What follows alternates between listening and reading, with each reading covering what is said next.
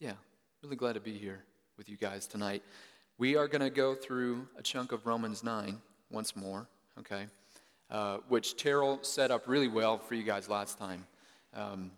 He covered verses 1 through 24, and I think he did a really great job of kind of laying the groundwork, talking historically about this is discussing Jews and Gentiles and God's purposes throughout history and what's going on with all the crazy dynamics there. And how to understand God as the great author and then these characters, how they're playing into the story. And so he did a really good job with that. But I'm going to speak personally. This is a text that I've struggled with personally, just on a relational level with God. And it's also a text that I've struggled theologically with. I banged my head against it in seminary, and I leaned one way at that point, and then coming back to the text and wrestling with it and trying to submit myself to it, I find myself leaning in another way. And then talking with people, I find myself, frankly, just confused at some points, okay? This is a hard text. And so what I want to do tonight is just kind of step back, and I want to try to show you the big picture here. This isn't exhaustive, but what I want you to get a picture of is the character of God, okay? Because there's some technical, theological things that are being trotted out here, but really, behind all of those questions is God trustworthy, okay? And so we're gonna do a kind of a flyover review of some of the stuff that Terrell covered last week, and I'm not going to go verse by verse. I'm just going to kind of point out here and here, look, see the character of God here, look, see the character of God here. And then what I really want to land the plane on is trusting the Lord. Because I'll be honest, as I look at my life, whenever things are really confusing, or whenever things are going wrong, I struggle to trust in God's character. Right? Whenever things feel chaotic, whenever things feel like they're falling apart, like everything I know about the Lord starts to come into question. Is he really good? Is he really faithful? Is he really just? Is he really merciful? And one of the first examples of this for me was whenever I was a kid.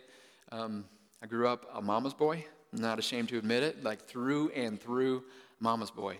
My mom was a wonderful woman. She was warm-hearted. She's one of those people where she walks into the room and all of a sudden you just kind of, if you were carrying tension, it just kind of disperses, you know.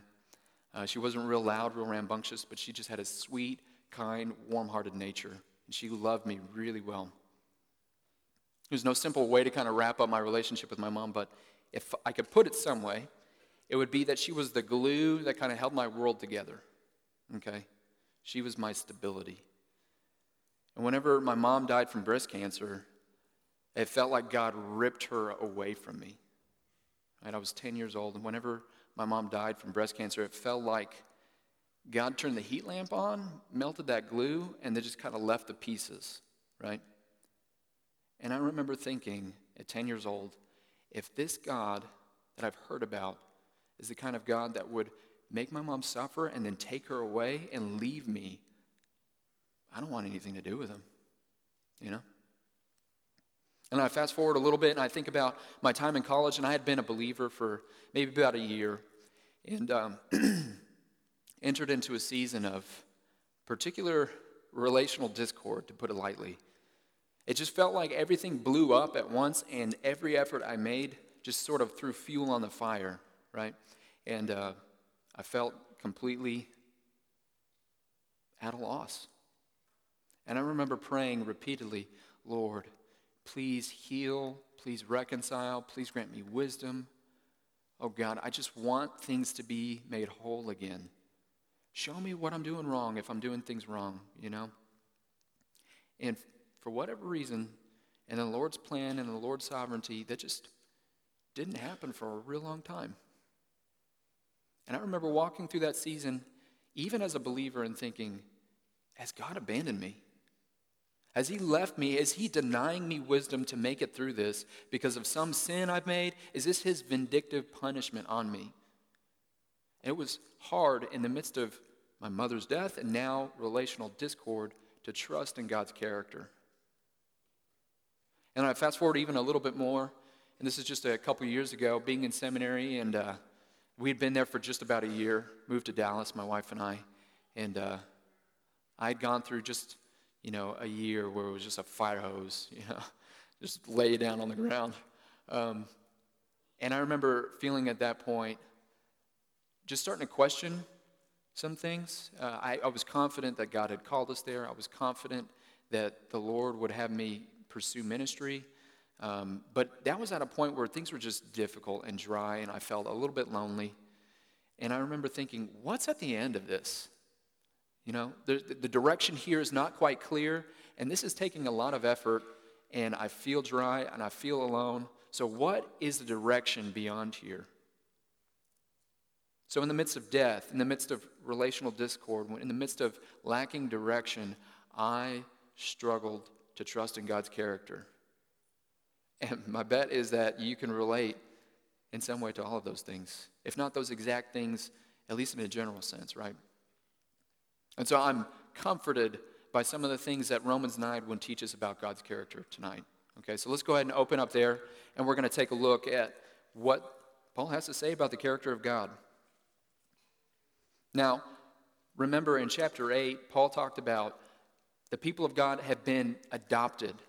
They are the sons, they are the daughters of God. And then he finishes the chapter by saying, there is absolutely nothing that can change God's love for you. There is no suffering, there is no adversity, there is absolutely no circumstance that can separate you from God's love in Jesus Christ. That's a magnificent way to close that chapter. But any Jew who had become a Christian in the first century would read that or hear Paul say that, and there's a bell that goes off in his ear and say, hold on, wait, hold up.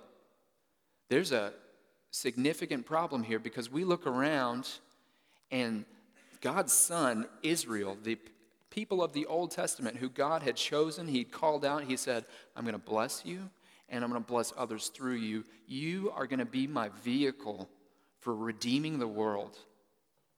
Now we look around and a majority of them have not embraced the Messiah. They have rejected Christ and they are living in disobedience under God's condemnation. So has he rejected his people? Have his promises fallen short? Okay, so take a look at verse 2 with me. This is the anguish that he feels for his people. He says, I have great sorrow and unceasing anguish in my heart. And then he even says, I wish I myself were accursed and cut off from Christ for the sake of my brothers, my kinsmen according to the flesh. This is a yearning in Paul's heart. Oh God, what has happened to them? I wish I could take their condemnation from them. And so he says, what does it say about God's character? What does it say about God's promises? And in verse 6 he says, but it is not as though the word of God has failed. Sorry guys, you're going to have to bear with me tonight. It is not as though the word of God, being the promises of God, it's not as though that has failed. He's not unfaithful. He has not abandoned his people. And so what he does then is he starts to develop this doctrine of election, right? In verses 6 through 13, he lays out the doctrine of election. And the whole point here is to say that God is the one who makes promises, and God is the one who decides how he applies promises. And he is faithful to those promises, and he is faithful to those whom he has applied that promise to. Okay? And so Paul illustrates this from the Old Testament examples. He says, God applied the promise to Isaac and not Ishmael. God applied the promise to Jacob and not to Esau. God remains faithful. His promises remain steadfast. He is trustworthy. He has not abandoned his people. But after discussing the doctrine of election, a question arises from there. If God decides to apply his promises to some and not to others, is that unjust? Right? So take a look at verse 14. He says, what shall we say then? Is there injustice on God's part? And he says, absolutely not. In the strongest language possible, absolutely not. And he trots out this idea of God says, I'm the one who decides on whom I shall have mercy and compassion. And what we have to remember here is what he said in Romans before. All humanity, Jew, Gentile, regardless of your background, all of us stand on the same platform before God. And there is not who says, I'm entitled to his grace. He deserves to give me the promise. He should be merciful to me. Right? God is merciful, and he chooses how he will show mercy. And then in 14 through 23, he trots out how that plays out. And there's some complex dynamics in there, okay? And what I want to suggest to you is that there can be two ways that we can think of God's plan and God himself. Okay, so on the one side, we can think of God as an engineer, and the plan that he has is sort of like a blueprint, right? And we would go to that and we would think, all right, give me the formulas, give me the equations, let me see how all the gears fit together, and I'm going to figure this thing out, right? God is the complete controller over all things, and then humans as pieces in the puzzle, right? How does it all fit? There's another way we can view God and his plan, and I suggest to you that this might be a little bit more helpful as we think through issues in this chunk of the text, okay? God is the almighty author of this grand narrative, this wonderful story. And this story is human history, and it's unfolding in this crazy, complex, but beautiful way, because here's the main strand, that there is a God who is created, and he's not only created, but he is at work to redeem and to renew his creation that has fallen into sin, fallen into disobedience, fallen into corruption. And in this story, in this grand narrative, you have some key players, some key characters. And speaking from this text, we can say the characters are Israel and the Gentiles. Okay? And they play different roles. And the unique thing about this story is that these characters make genuine decisions, and these decisions even affect the trajectory of the story, and they bear responsibility for those decisions. But at the same time, God is the author of this great story. And there is nothing that happens in this story that is outside what he has planned. So his story encompasses those who walk with him by faith, who love him, and who serve his purposes willingly and joyously. But his plan also encompasses those who rebel against him, who exert wickedness upon the world, who oppress and hate and cause warfare, so on and so forth. His plan even encompasses them. Okay? And so as we think about the story like that, we come to realize that God is sovereign over this thing. And whenever I say sovereign, I'm talking about God as the king, as a good king, who has a compassionate oversight over everything that's happening. That is sovereignty. But we also see that God is merciful in this story, and I want to show you that real quick, okay? So in verses 14 through 18, if you remember, Terrell talked about this. This is where he's talking about the Exodus. He references Moses, and he talks about Pharaoh. And God says, I'm going to have mercy on whom I have mercy, in reference to Israel.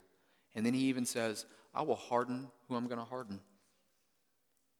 Verse 17. And then it quotes God saying, I will raise you up, Pharaoh, and I'm going to grant you power, all for the purpose of demonstrating my power and proclaiming my name in all the earth. And then later on, lower in the text, whenever it talks about vessels of wrath prepared for destruction, it says that God creates these. He utilizes these to demonstrate his power and his wrath. But what I want you to see is that that's not the ultimate end goal. Okay, those are purposes, certainly.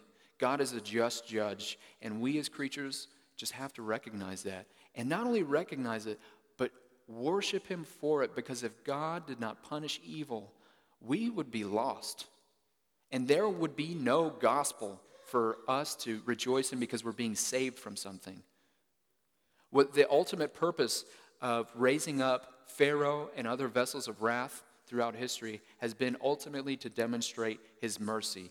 So take a look at verse 22. It says, what if God, desiring to show his wrath and to make known his power, has endured with much patience vessels of wrath prepared for destruction? Okay, demonstrate his power, demonstrate his wrath, yes. But then 23, in order to, this is the primary purpose, in order to make the riches of his glory for vessels of mercy, make known the riches of his glory for vessels of mercy, which he prepared hand before for glory. So if we think about Pharaoh and Israel, this is a good example. He exalts Pharaoh, he gives him power, he allows him to oppress Israel. And then in this great act of the Exodus, he crushes Pharaoh, this proud man who is a wicked king, and he crushes his army, all that he might demonstrate that he is the deliverer of the downtrodden, the oppressed, the enslaved, the weak without hope. This is the kind of God who is writing this grand narrative. This is the merciful God, the deliverer of the poor and the needy. This is the ultimate purpose, okay? So, we see the question, what has God done with his people? Has his promise failed? Has he rejected them? Absolutely not. God is faithful. Verse 6, it is not as though his word has failed. And then the question, well, if he applies his promises according to election, is he unjust in his choice? Verse 14, absolutely not. God is not unjust. He is free to show mercy as he chooses and to harden as he chooses. And then as we scan through that chunk down to 23, we see that God is sovereign. He's the author over this grand, huge story, but he's also merciful. And this is the primary thread that we see in the scriptural story, okay? And this is where we're going to pick up and we're going to read some verses. This is where mercy is really unfolded, okay? A little bit more. So verses 24, and we're going to go through 26. And here Paul's going to define who these vessels of mercy are, who he mentioned in verse 23, prepared beforehand for glory. Verse 24, even us, whom he has called, not from the Jews only, but also from the Gentiles. As indeed he says in Hosea, those who were not my people, I will call my people. And who was not beloved, I will call beloved. And in the very place where it was said to them, you are not my people, there they will be called the sons of the living God.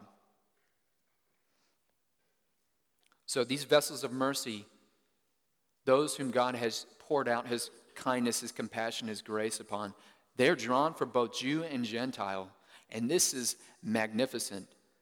Again, thinking back to like chapter 3 in Romans, Jew and Gentile, all humanity, these are the two big categories in Paul's mind for humanity, all stand condemned before God for their willful rebellion. Nobody has a claim to his mercy, and yet in grace he has reached out and he said, you're mine. Whenever he quotes Hosea, he's saying, look, this is always how God has been doing it. I'm not preaching something that's different from what God has revealed before. This is exactly what he's foretold by the prophets. And in Hosea, this, in the original context, what Hosea is saying, he's speaking to Israel in a time where they have become literally, according to Hosea's words, spiritual prostitutes. They had this covenant marital relationship with Yahweh, with God in the Old Testament. He had bound himself to them, as we heard this morning, through Abraham, as Kyle preached. And as their story unfolds, time and time again, they chase after other gods, and they soil themselves, sacrificing their children, giving themselves over to wickedness of every form. And it finally comes to this point where God says, you've gone too far, and punishment is coming. And at this stage, you have forsaken me, and you are not my people. You used to be my beloved, but you are not my beloved.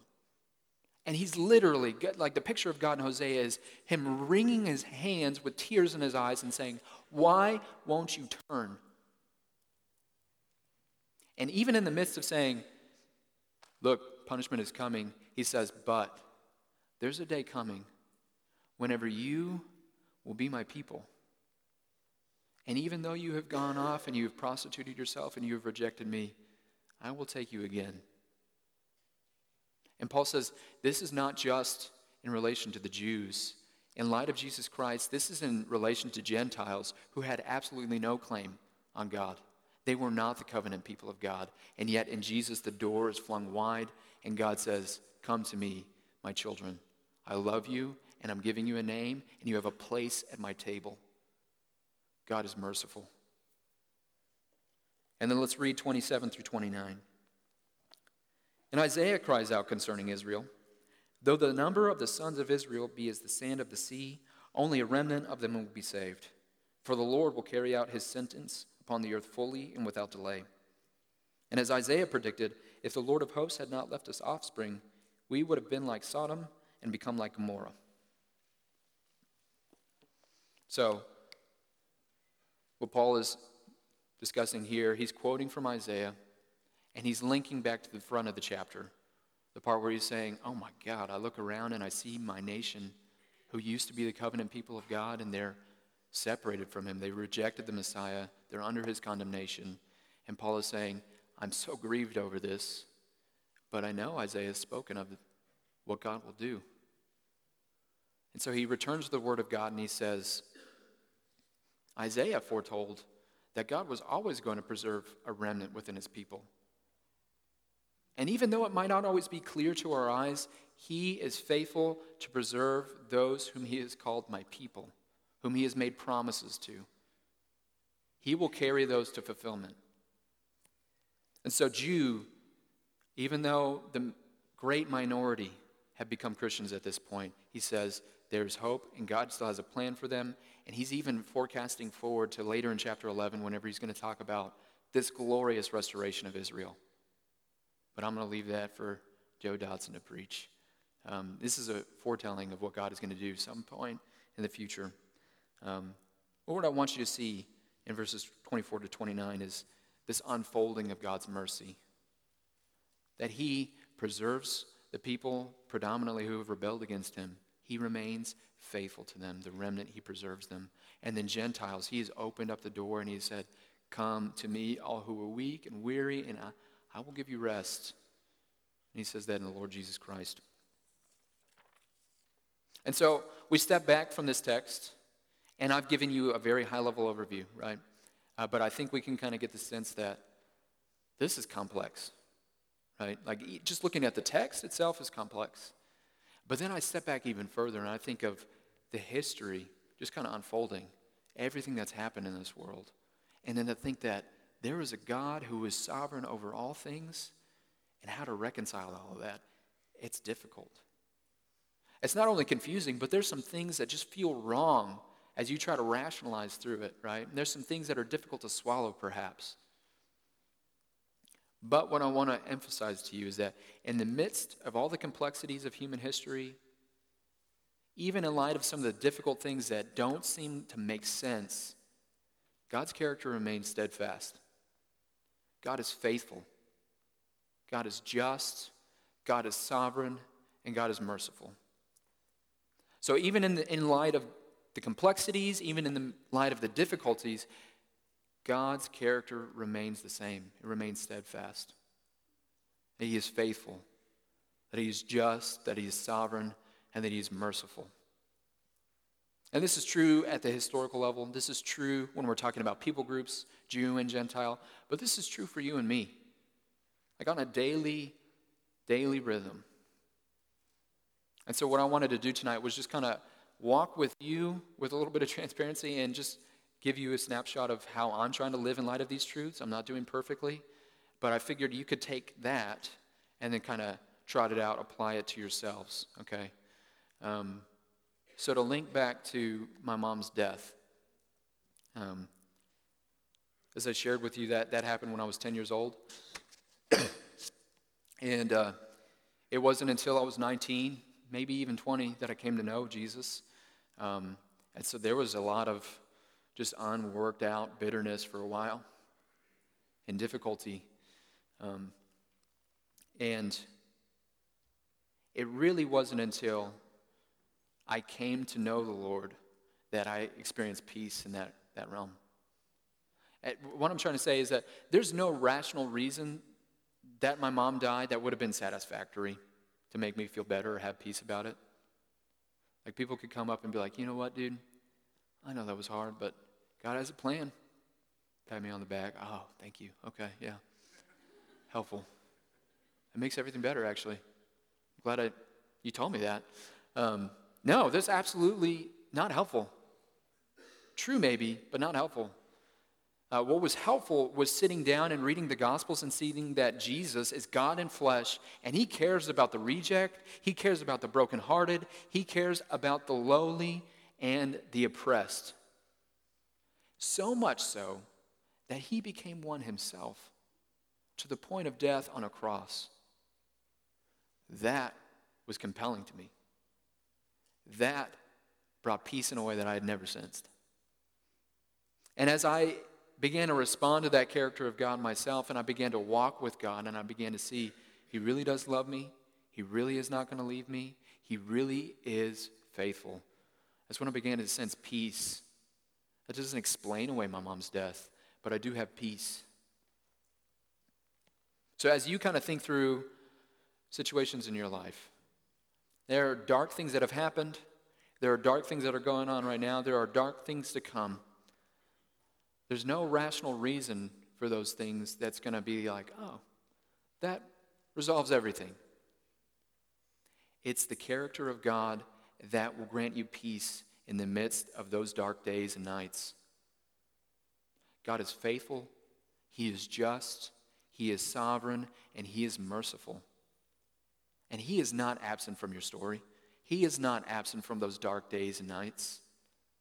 And so in those times, cling to his character, what he has revealed about his character. Next, as I think about relational discord, to be honest, that's something that's not resolved in my life. You know, things are on an ebb and flow, to be honest. And I have not walked through it perfectly. You know? But I'll tell you what I am trying to do. I'm trying to struggle well. Okay, sometimes that's like the best you can do. And you just try to struggle well. And so let me give you a picture of what it looks like to try to struggle well. Whenever things are really confusing and there's not like a clear answer of like, all right, I need to repent and I need to go this way, or hey, I just need to address this with this person. These things just aren't clear, right? There's so much confusion. Here's what it looks like to struggle well. I try to share openly with good brothers and sisters in the Lord, and I say, look, here's what's happened. Here's what's happening right now. Here's been my responses. What do you think? You know, give me your feedback. Am I in sin? Is there something I'm missing? Are there blind spots that I have? Like, speak to me. I want to hear that. And then even more than that, would you please just pray with me for wisdom, because I am desperate. I need that. So being in Christian community, being open, being honest, seeking the Lord's face. And then the other thing that I have to constantly remind myself is that the Lord allows things like this to prune and to sanctify. And there is sin in me that still needs to be put to death. And I'll tell you what, Bible reading and praying and coming to church and serving every now and again is not going to do the job, okay? It's in there stubbornly. And so it's going to take some struggle, it's going to take some suffering, it's going to take some absolute dependence to trim that away.